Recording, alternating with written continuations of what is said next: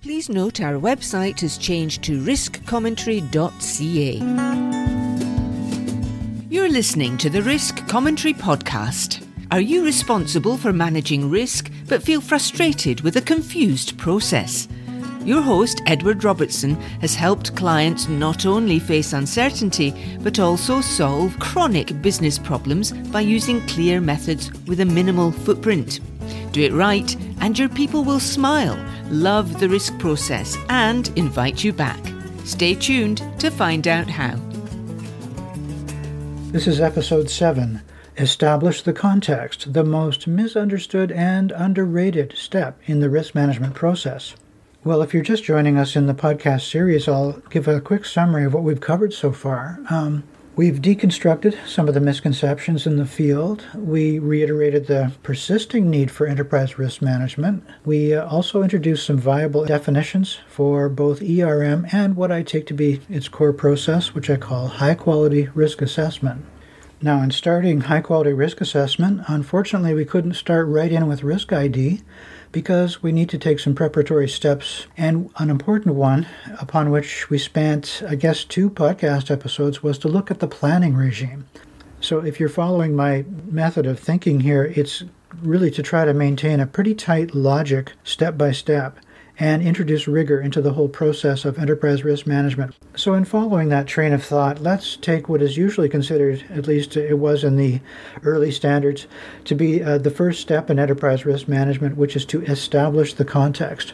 So the first question that arises, the first point of confusion really, is establish the context for what?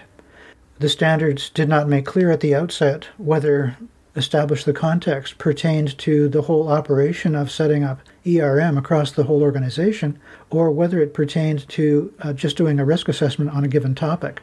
Well, let me give you my take on this to try to simplify matters as much as possible. If you take the step of establish the context in a broad sense to pertain to, let's say, establishing enterprise risk management across the whole organization as a new management practice, or indeed to inform the planning, that's why I spent so much time on reviewing and revising and fixing the planning regime. So please refer back to my work on that. If, on the other hand, you take the step, establish the context, to pertain to a specific risk assessment, well, in that case, you're sort of agreeing with me that establish the context belongs as a specific step for any particular risk ID and assessment on a particular topic. And I'll go ahead and show you the exact steps that I take to develop the context. So the purpose in writing a context paper is to inform the participants in a risk ID and assessment exercise the bounds of the discussion, the scope of the exercise, the assumptions that go into the discussion. And when you do this, it works like magic because instead of wasting, say, an hour and a half of precious meeting time in sorting out all of these foundational issues, you've already solved them up front. And people are very grateful for that, and they find that the process has so much more value when they get into the room and really start to discuss risk in earnest. Well, then you might ask, isn't writing a context paper a huge burden? Actually, you'll find that it's a time-saving device, and it clarifies things in your own mind as the facilitator so much that you'll come to really appreciate it and really live by the context paper. The context paper itself, in its form with just as a generic format, is only 1 page. And after you fill out the various headings, a good context paper need not take more than a page and a half or 2 pages. So it's not the quantity of the information that's important here. It's the quality. So in many applications of the context paper that I've seen, people start out with just the procedural issues. In other words, what was the meeting about? When was it held? Where was it held? Who was invited? Who showed up? What were the constraints imposed? Sometimes they'll say you can't discuss this or that. Okay, and this all just forms part of good due diligence.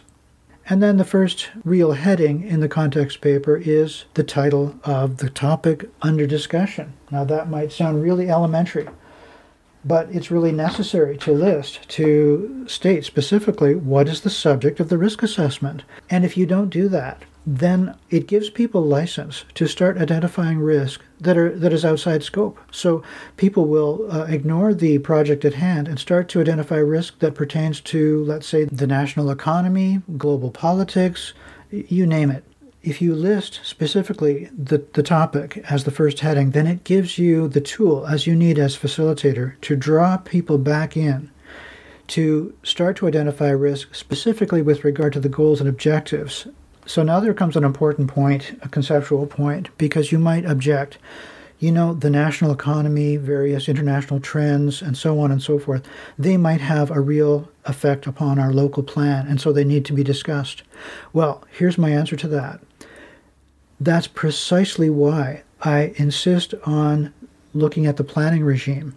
If your plans have not already taken into account what the national trends are, what the industry is doing, what the various stakeholder concerns are, then the plans themselves are already incurring risk, they're poorly informed, and you have to go back and fix the planning.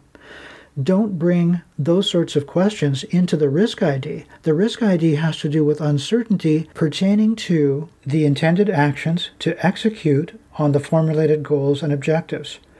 So by insisting on the proper substantiation, research into, and formulation of plans, we're precluding this notion of identifying risk in a vague way by saying, interest rates might change, or the demographic pattern might change, or government regulations might change. So what characterizes all of these risks is that they're systemic in nature. They're things over which typically you don't have any control, but for that very reason must be taken account of when you formulate and design your plans. If it's something important enough where you need to contemplate an entire scenario of response, well then that would take a scenario analysis, and that's something different again. But right now, it's important simply to conceptualize that we don't want to identify risk in a vague way. We don't want a vague sort of general rehash of already understood and known issues. I can tell you that this conceptual point is missed by so many, and yet this is exactly what introduces the rigor and structure in our planning and risk management process. Well, you might disagree with me here and say, no, Edward, this is exactly where we need to do risk assessment, because often in our plans we miss some, national trends or economic indicators or background facts about the stakeholders and so on and so forth. Well, that's fine if that's the way you want to do it, but I think there's two risks. First of all, you run the risk of having to reformulate in a major way your plans because you've identified some systemic risk that simply scuttles the whole concept of your plan. Secondly, you miss the opportunity to capture and manage those risks which affect your day-to-day operations and your ability to execute on the goals and objectives. And this is where the value really comes in. So my conclusion on this point is the following. Do not introduce as risk things into the risk ID session, which should, properly speaking, simply be trends and conditions that are already known, that should already have been taken into account in the formulation and design of the plans themselves. Well, I'm getting ahead of myself because I'm talking about how to actually conceptualize and formulate a risk. But let's continue with this subject of the context paper and how to write one properly. After the first heading of the title of the subject of the risk assessment, our next heading is Goals and Objectives. Now here again, there's a misconception that often enters. People will sometimes list the goals and objectives of the risk management program, of the entire ERM initiative in this context paper. That's not what we're after. What we're after is the goals and objectives of the plans under consideration. So first of all, we have to make sure that our planning language is consistent. We know what the definitions of goals and objectives are and how they relate to one another. And as I say, this has already been taken care of at the planning stage. So then you're probably asking, what do we have to state again, the goals and objectives of the plan itself in this context paper? And I'm saying you have to either state them, copy and paste them, if they're brief enough to be practical, or simply put a reference to the original planning document. Why is that? It's because we want the participants to be able to trace through, step by step, each particular goal and objective or intended action for the purpose of identifying risk. So to repeat, in the context paper itself, you need not repeat all of the goals and objectives. If it's practical to do so, you can do so sort of in a short paragraph. Then you can copy and paste them over from the original document, or otherwise, you simply make a reference to the original planning document, which will be part of the set of papers that people have before them when conducting the session. All right, well, so far, by virtue of the context paper, people know exactly what the topic of the discussion is and what the underlying or referent document is. The next heading in the context paper is values. In other words, what are the guiding principles that people should keep in mind for the behavior of people in the organization when they are assessing risk with respect to the goals and objectives in this plan. Now here, the values may not be stated explicitly in the plans under consideration. You might have to go back to corporate documents to recall, to refresh people's memories about what the values of the organization are, what the principles are for behavior and interaction and so on. Now, the reason this is so important is because values are often sort of glossed over. They seem to appear in the annual report as, propaganda items, but actually they could be true sources of economic value. They could be true differentiators to set you apart in the marketplace, and they can be sources of liability and so on. Therefore, we want to make sure values are brought to the fore as risk criteria in any particular risk assessment. The next item in the context paper that we want to list as a heading is number 4, risk categories. Now, this is a procedural item. It means, what are the categories of risk that you as facilitator are going to bring to the table in order to inform people's consideration of risk? For example, the classic categories of risk that people are used to considering have to do with, let's say, the PESTLE, P-E-S-T, or P-E-S-T-L-E, which means political, economic, social, technological, and so forth.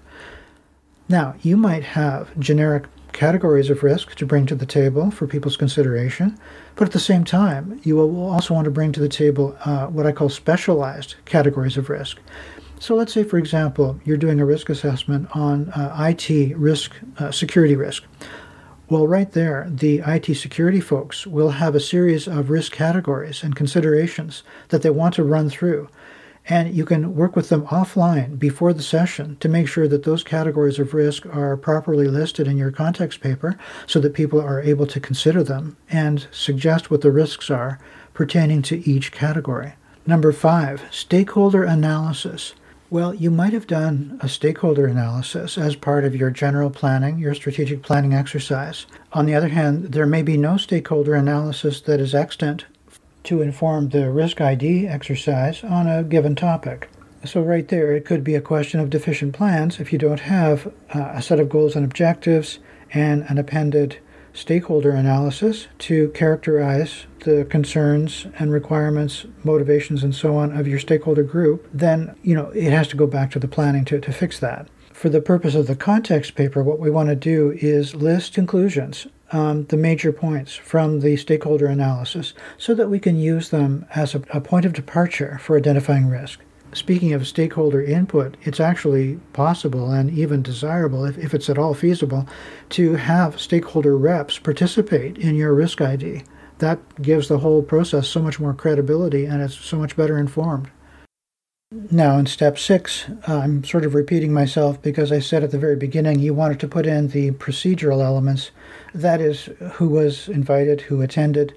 You can also do that down in section 6 as I'm suggesting right now. Make sure that you put in any instructions from senior management. The reason we want to do that is so that you have a record, so that you can go back and you've got documentary proof. Moving on now to step number 7, heading number 7, I should say, in the context paper, the deliverable.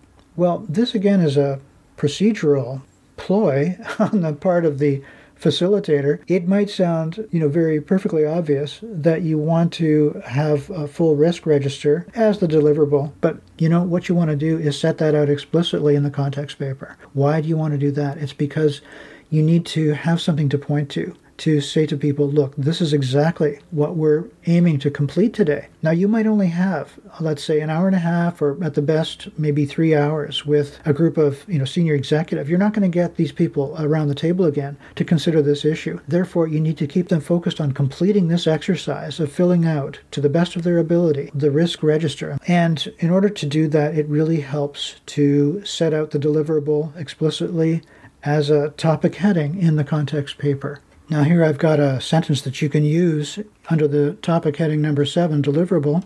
Quote, a comprehensive list of risks arranged in several categories of analysis with criticality rankings and mitigation measures arrived at by consensus to inform an improved business plan or policy or program or whatever it is. So those are the headings in the context paper that I recommend, which you can change or add to as you need to according to the needs of your business situation. I wanted to make a few comments about the process. You as Chief Risk Officer or Risk Champion or Facilitator are going to be working most likely with a program lead, someone who's a subject matter expert in the area where you're conducting risk assessment. This is the person who has been leading a staff to create the plan. So you can work together to make sure that the context paper is properly filled out in all of its various headings. And then, as a point of procedure, shop that paper around. Shop that around as a draft to all the intended participants of the Risk ID session.